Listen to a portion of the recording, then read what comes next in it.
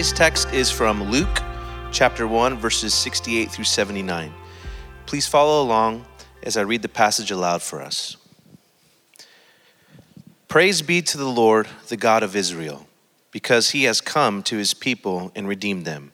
He has raised up a horn of salvation for us in the house of his servant David, as he said through the holy prophets of long ago, salvation from our enemies and from the hand of all who hate us, to show mercy to our ancestors and to remember his holy covenant, the oath he swore to our father Abraham, and to rescue us from the hand of our enemies, and to enable us to serve him without fear, in holiness and righteousness before him in all our days. And you, my child, will be called a prophet of the Most High, for you will go on before the Lord to prepare the way for him, to give his people the knowledge of salvation through the forgiveness of their sins, because of the tender mercy of our God, by which the rising sun will come to us from heaven, to shine on those who living in darkness and in the shadow of death, to guide our feet into the path of peace. This is God's word.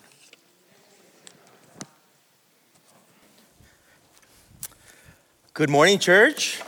Aloha, welcome. Good to be with you this morning. I will say it is so much colder than Hawaii here. I have two kids, 6 and 9 years old. We got in Friday night, and all day yesterday, it was like, Dad, bring us to every single playground we can go to. Because your playgrounds are amazing, but man, it was cold doing that. But it was an amazing time yesterday, and just honored to be here this morning with you to continue our Advent series. But before we get into that, let me pray for our time. God, we thank you so much for this morning. God, we thank you for the gift of gathering in person and online. We know that for the last few years, we have not always been able to do this way. And so we take today as a gift, and we take your word as a gift, take your son as a gift. We thank you for today. We thank you for your word and how it directs us and speaks to us. God, we thank you for this series that you have us here this morning in. And we thank you that you desire to speak to us through your word. And so God, would you do that this morning? Speak through your word. God, each of us come in with different stuff going on. You know all of it. And you want to meet us right where we're at. In the good, the bad, and the ugly. Thank you that you are our good, good Father that desires to speak to us this morning. We love you, God. Pray this in Jesus' name. Amen. Well, I've been watching online the series, but as you guys know, or to give you a quick recap, over the last few weeks, we've heard from Ruthie talking about Mary, Naomi talking about Anna, and Pastor Jess last week talking about Zachariah and Elizabeth. And if you caught it, the text that we just read, is actually, I'm slightly biting off Jess last week. It was her text. This is Zachariah's, or part of it. It's Zachariah's prophecy of Christ's birth. And what I actually want to concentrate on this morning is someone who Zachariah brings up, but is, in my opinion, very rarely ever associated with Advent. And it's the person of Abraham. You guys probably know about Abraham. He is the patriarch of the Jewish people. We see his life recorded in Genesis 11 through 25. And we don't know much about Abraham until, the end of 11, beginning of 12. And at the very beginning of Genesis 12, there's a couple verses that are a profound promise that God gives to us, this unknown person, Abram, and he would later be called Abraham. But God gives who would become the father of a nation, this kind of crazy promise of what he would do. Genesis 12, 1 through 3 is referred to as the Abrahamic covenant. And it says this. This is the Lord speaking to Abram. And he says this, leave your native country, your relatives and your father's family, and go to the land that I will show you. I will make you a great nation. I will bless you and make you famous, and you will be a blessing to others, and I will bless those who bless you and curse those who treat you with contempt. All the families of the earth will be blessed through you.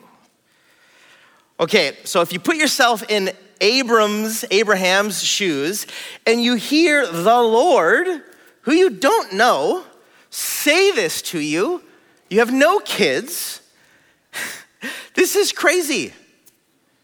Like, doesn't make sense. There's a lot of questions that would go on in your mind, as you could imagine. And if you know any of the story, many of us have heard and know this story of Abraham and his wife Sarah. And the main reason why we use Abraham as an example of model faith is that when God gave him this covenant, at the time, they didn't have kids, and it would be 30 years until they had a kid together to start this big nation. Right? It's having the faith to believe God's promise even though they had nothing. Or they didn't see how it was going to come about. Like, how would God build a nation from nothing? But for me, why Abraham's waiting upon God's word and promise impresses me like even more than that. And that's a big one. That's more faith than I probably have, to wait on God's promise of a child in a nation. But the reason why Abraham's waiting upon God's word and promises impresses me even more is that he didn't have a ton to go on when it came to proof and examples of God's character being tested and proven. Right? Like, if Abraham's hearing, there wasn't a ton of people around him of testimonies of God moving. Right? If you go back to the book of Genesis, like, think about it. Like, before, there was a huge lineage, which we don't really know anything about those people. Maybe he did. And there's Noah. Yes, Noah had some faith for sure. He did some weird things too, but credible faith. But in light of this huge thing that God was telling Abraham, like, there wasn't much for him to go on. Right? For Abraham, like, who is this Lord? Who is this God? Is he even trustworthy? Because think about it. Like, for us, right? It's one thing if you know a person really well and you've seen them come through on their word. It builds you trust and reliability. So if they say even something like, hey, I'm gonna go do that for you, you're like, well, I trust them, I know them, maybe. Or I kind of believe what they say because I have this track record. But Abraham doesn't have that with God at this point of this promise. He doesn't have a lot to go on. So think about the faith that Abraham had to have to trust this more or less unknown God in his opinion. Abraham had to have a lot of faith to trust God and to be able to wait and watch as he ultimately would do just as he said he would. But here's where I want to make the connection from Abraham to us today. Is when it comes to waiting upon God in our own lives for answers to prayers we're praying, or provision that we need from God, or leading from God, or God birthing new things in us, when we're waiting for the things in our lives, or even on a larger scale, when we are praying to see renewal and kingdom come on earth as it is in heaven. Hear me on this. We don't actually wait in the same place of Abraham. We actually don't need the same type or measure of faith. Okay, hear me out. I'm not saying something too crazy here. You see, unlike Abraham, you and I today, we wait from a place with a mountain worth of evidence of God's faithfulness. Like, we don't wait like Abraham waited. We're in a very different place in the timeline of God's relationship with his people than Abraham was. And unlike Abraham, we do have a great cloud of witnesses that have come before us. We have endless, countless stories of how God has always provided. He's always rescued. He's always led. He's always cared for his people. I mean, for a moment, let's think about that, right? If we track Israel's history, even from Abraham through Israel's story, through the prophets and the prophecies, I mean, just even like the Exodus story alone. That's why Israel was always telling Israel, their people, to remember the Exodus story and the Passover and how God provided for them and freed them. I mean, that was one segment. If you go from Abraham through the Exodus story to the promised land, to how he provided and gave to his people, how countless prophecies were fulfilled. And then where it crescendos is at the advent of his son Jesus, God's son Jesus, who would once and for all save us and rescue us and redeem us. Like there's millennia of evidence of God's faithfulness. And Jesus was the culmination of this story. And if that wasn't enough, since then, for 2,000 years, we have countless ways of how God has guided and provided for his people on a global scale. God has always showed up. God has always been faithful. God has always been good. You see how we stand in a very different place from Abraham. Abraham didn't have any of that. He was gambling. He was like, I guess I'll trust that God. Nothing to go on. We have everything to go on. When has God not shown up? Like when has he not come through? That would take much more faith to like believe that God wouldn't come through or wouldn't provide.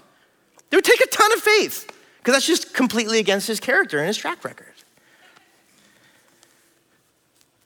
And the beauty is, even when we're faithless, he remains faithful. He cannot disown himself. 2 Timothy 2:13. It's not even dependent upon us. God is always faithful, always has been, always will be.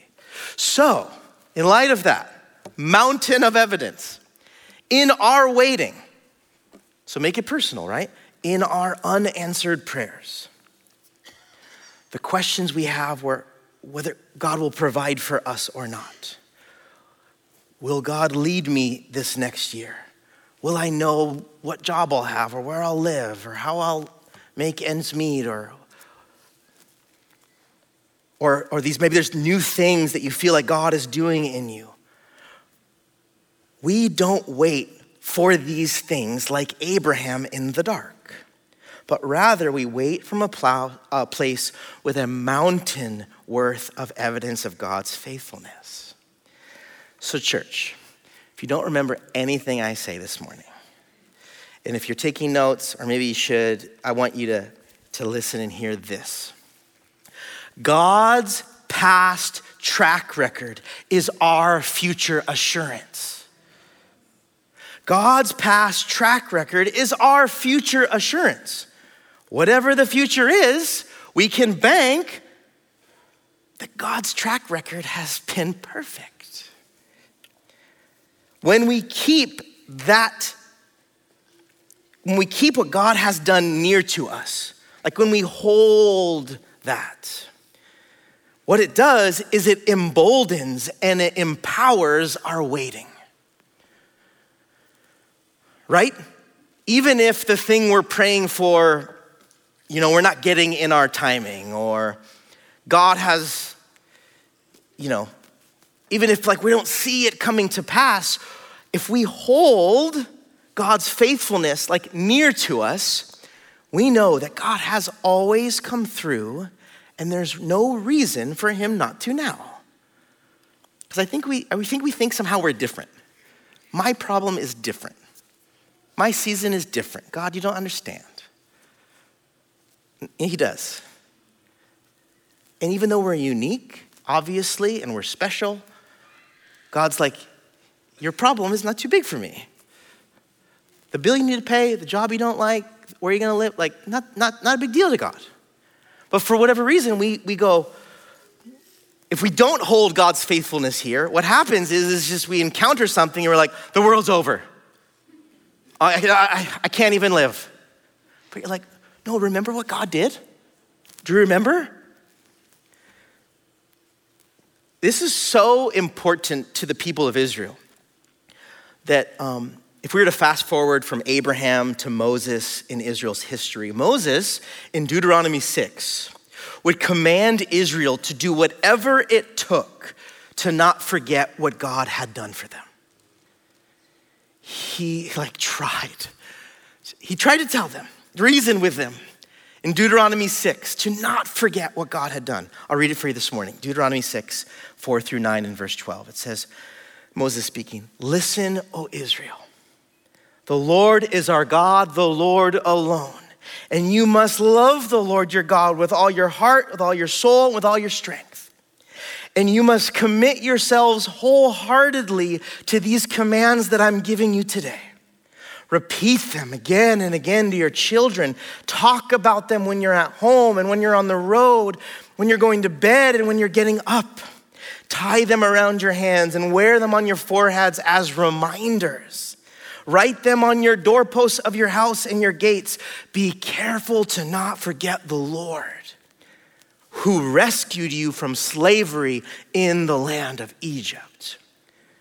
Do you see how many practical ways that Moses is pleading with the children of Israel? Talk to your kids about it before you go to bed. Put it on the doorpost, put it on your head.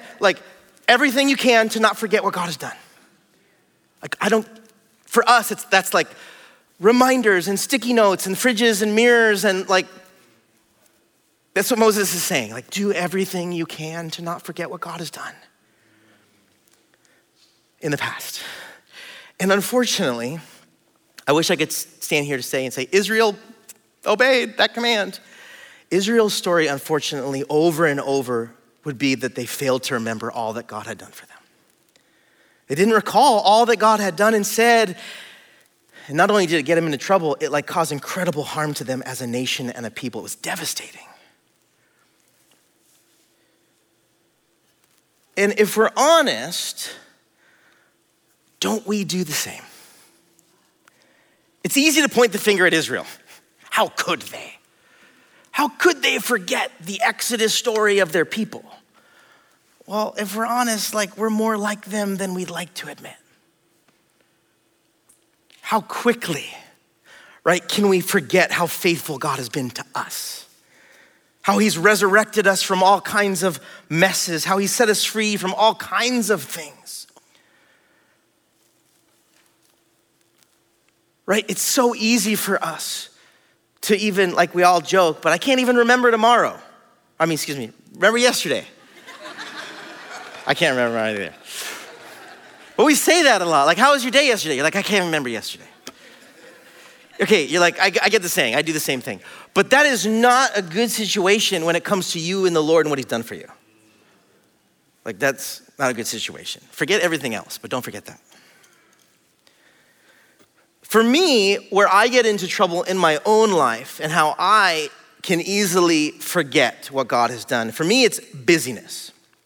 It's perpetual forward-facing view of what life is. For me personally, I juggle a lot of things. I multitask, church planter, dad, husband, many things, many people, a mile a minute. I'm the life of the party. If you're wondering, I'm off the chart Enneagram 7. Extrovert, connector. This is probably a toned down me. My hand movements, that's always, all the time. But all of this, if I'm not careful, can cause me to not keep God's past track record right in front of my mind. I'm so that way that I easily forget to recall what God has done. And so when something comes up in my own life, instead of being confident in God's faithfulness, I crumble, I doubt. I'm quick to say, well, God, I don't know if you can do that. And he's like, why? Why would you doubt me? Why would you doubt me? When have I not come through? Right? If you have kids, you know this real well. Your kid, if they're young, you'll encounter something and they'll be scared or they'll be unsure or whatever. And then you have to reassure them. You're like, well, remember we did that last week at that one place? So you'll be good with here. Remember that time we went there? You're gonna be fine here because we did that. You're constantly reminding your kids because they don't remember that they're gonna be fine because we already did that. And that was okay before, so it's gonna be okay again. So knowing me a little bit, busy, many things, extrovert, forward-facing, why Hawaii has been so good for me and so hard at the same time is that everything is just chill, more chill. It's just island time, it's cool, it's gonna be all right. Whether or not you think that's a stereotype, it's all real anyway. It's so laid back that I don't know if you've been there. I live on Oahu, and the main freeway, the busiest freeway, they have to post minimum speed limits. They have to. That's never been ever said in California, ever. There's literally a maximum, which is 55, and a minimum 45.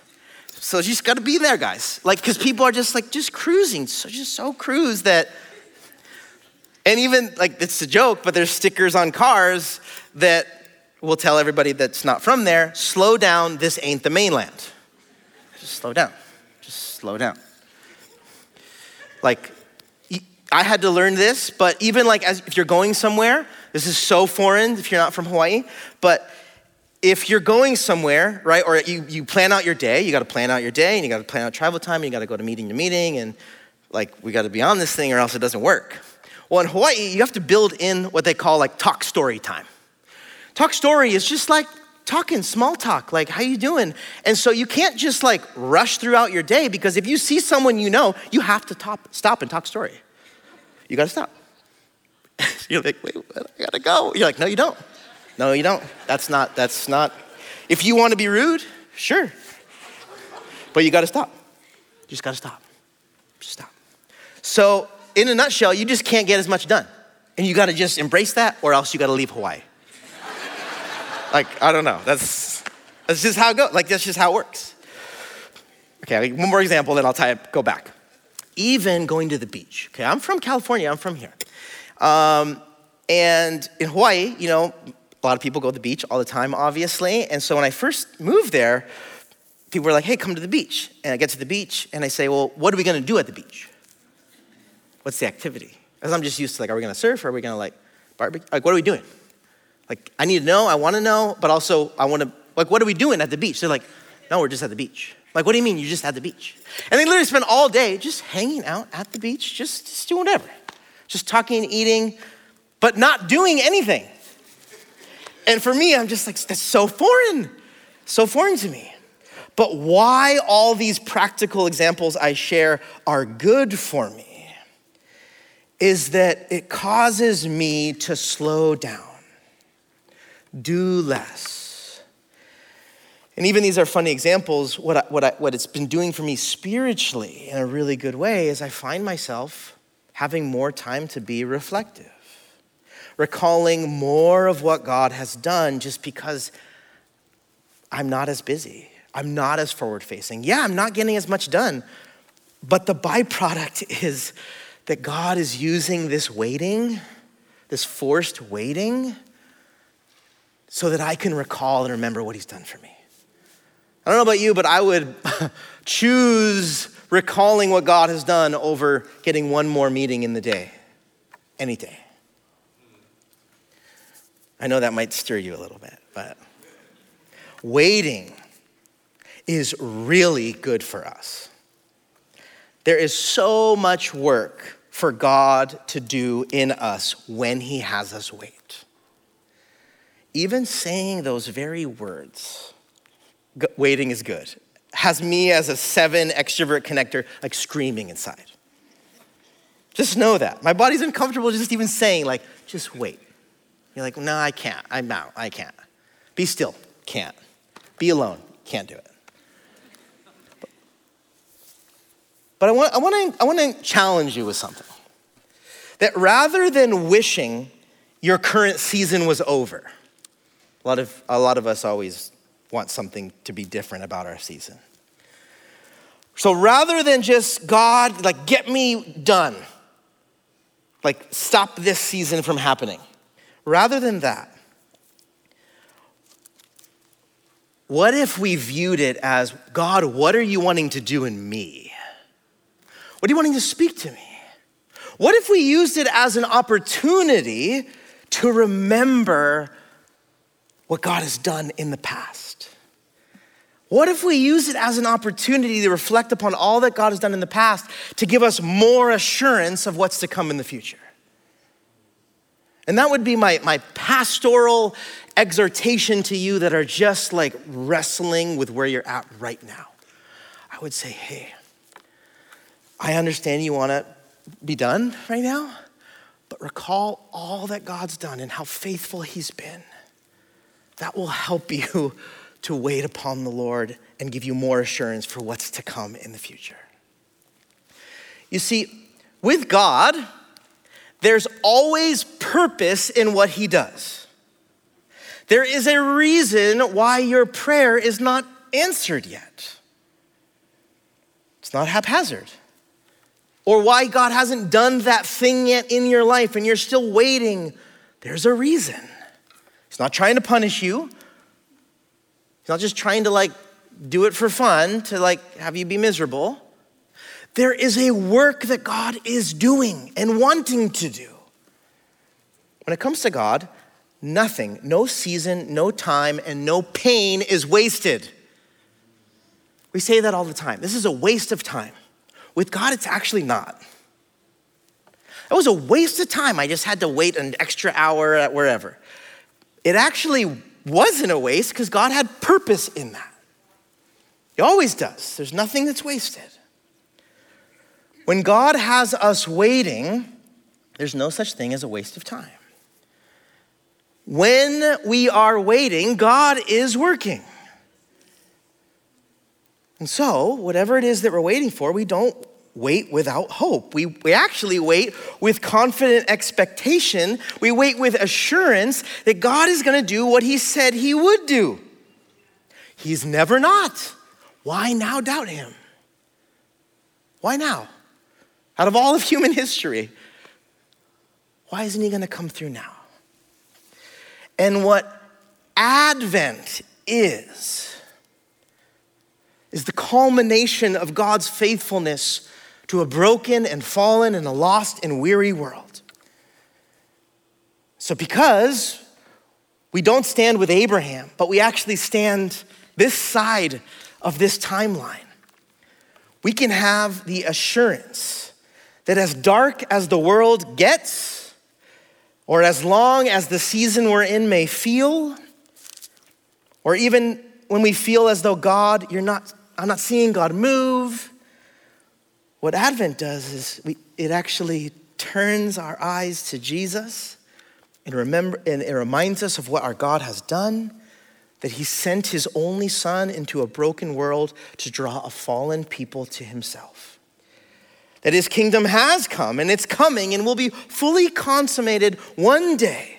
We know the end of the story. And our God is the same God today as he's always been. God's past track record is our future assurance. And so, church, as we enter into a time of worship, the second set of musical worship is built, it's designed to hit a pause button and a reflection button and a reminder button that you don't just leave. If you gotta go, I get it, but in bathroom, I get it. But it's not like the sermon's done, I'm out. No, this is the response time. This is the time where now you hear what God's done, and now we can have time to reflect and remember upon who God is. All of us are facing something in front of us that we're intimidated by or scared by or in doubt of. And so this is the time, instead of just dwelling upon that, to actually look back and recall all that God has done, culminating in the person of Jesus. So that now when we look at that, we're like, well, if God got me through that, and he got the whole world through that, well then he's gonna get me through that. Amen, church? Amen. Let's pray.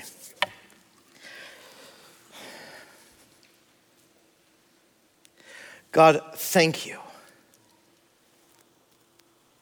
God, thank you that you have always shown up. And thank you, God, that we sit today in the place of actually having this history of countless ways in which you've been faithful to your people previously. Thank you that emboldens us, Lord, to look to what's ahead. And even though we're in a season of waiting, we stand from a place of assurance, knowing that you are gonna do what you said you did. You always have, and you always will. Lord, we thank you and we pray in this time of worship as we remember and recall all that you've done, that you would flood our hearts and minds with all the things that you've done. That we, like Israel, would not forget what you have done. Thank you for this space and time to just pause and reflect and remember how good you are. Love you, Lord. Pray this in Jesus' name.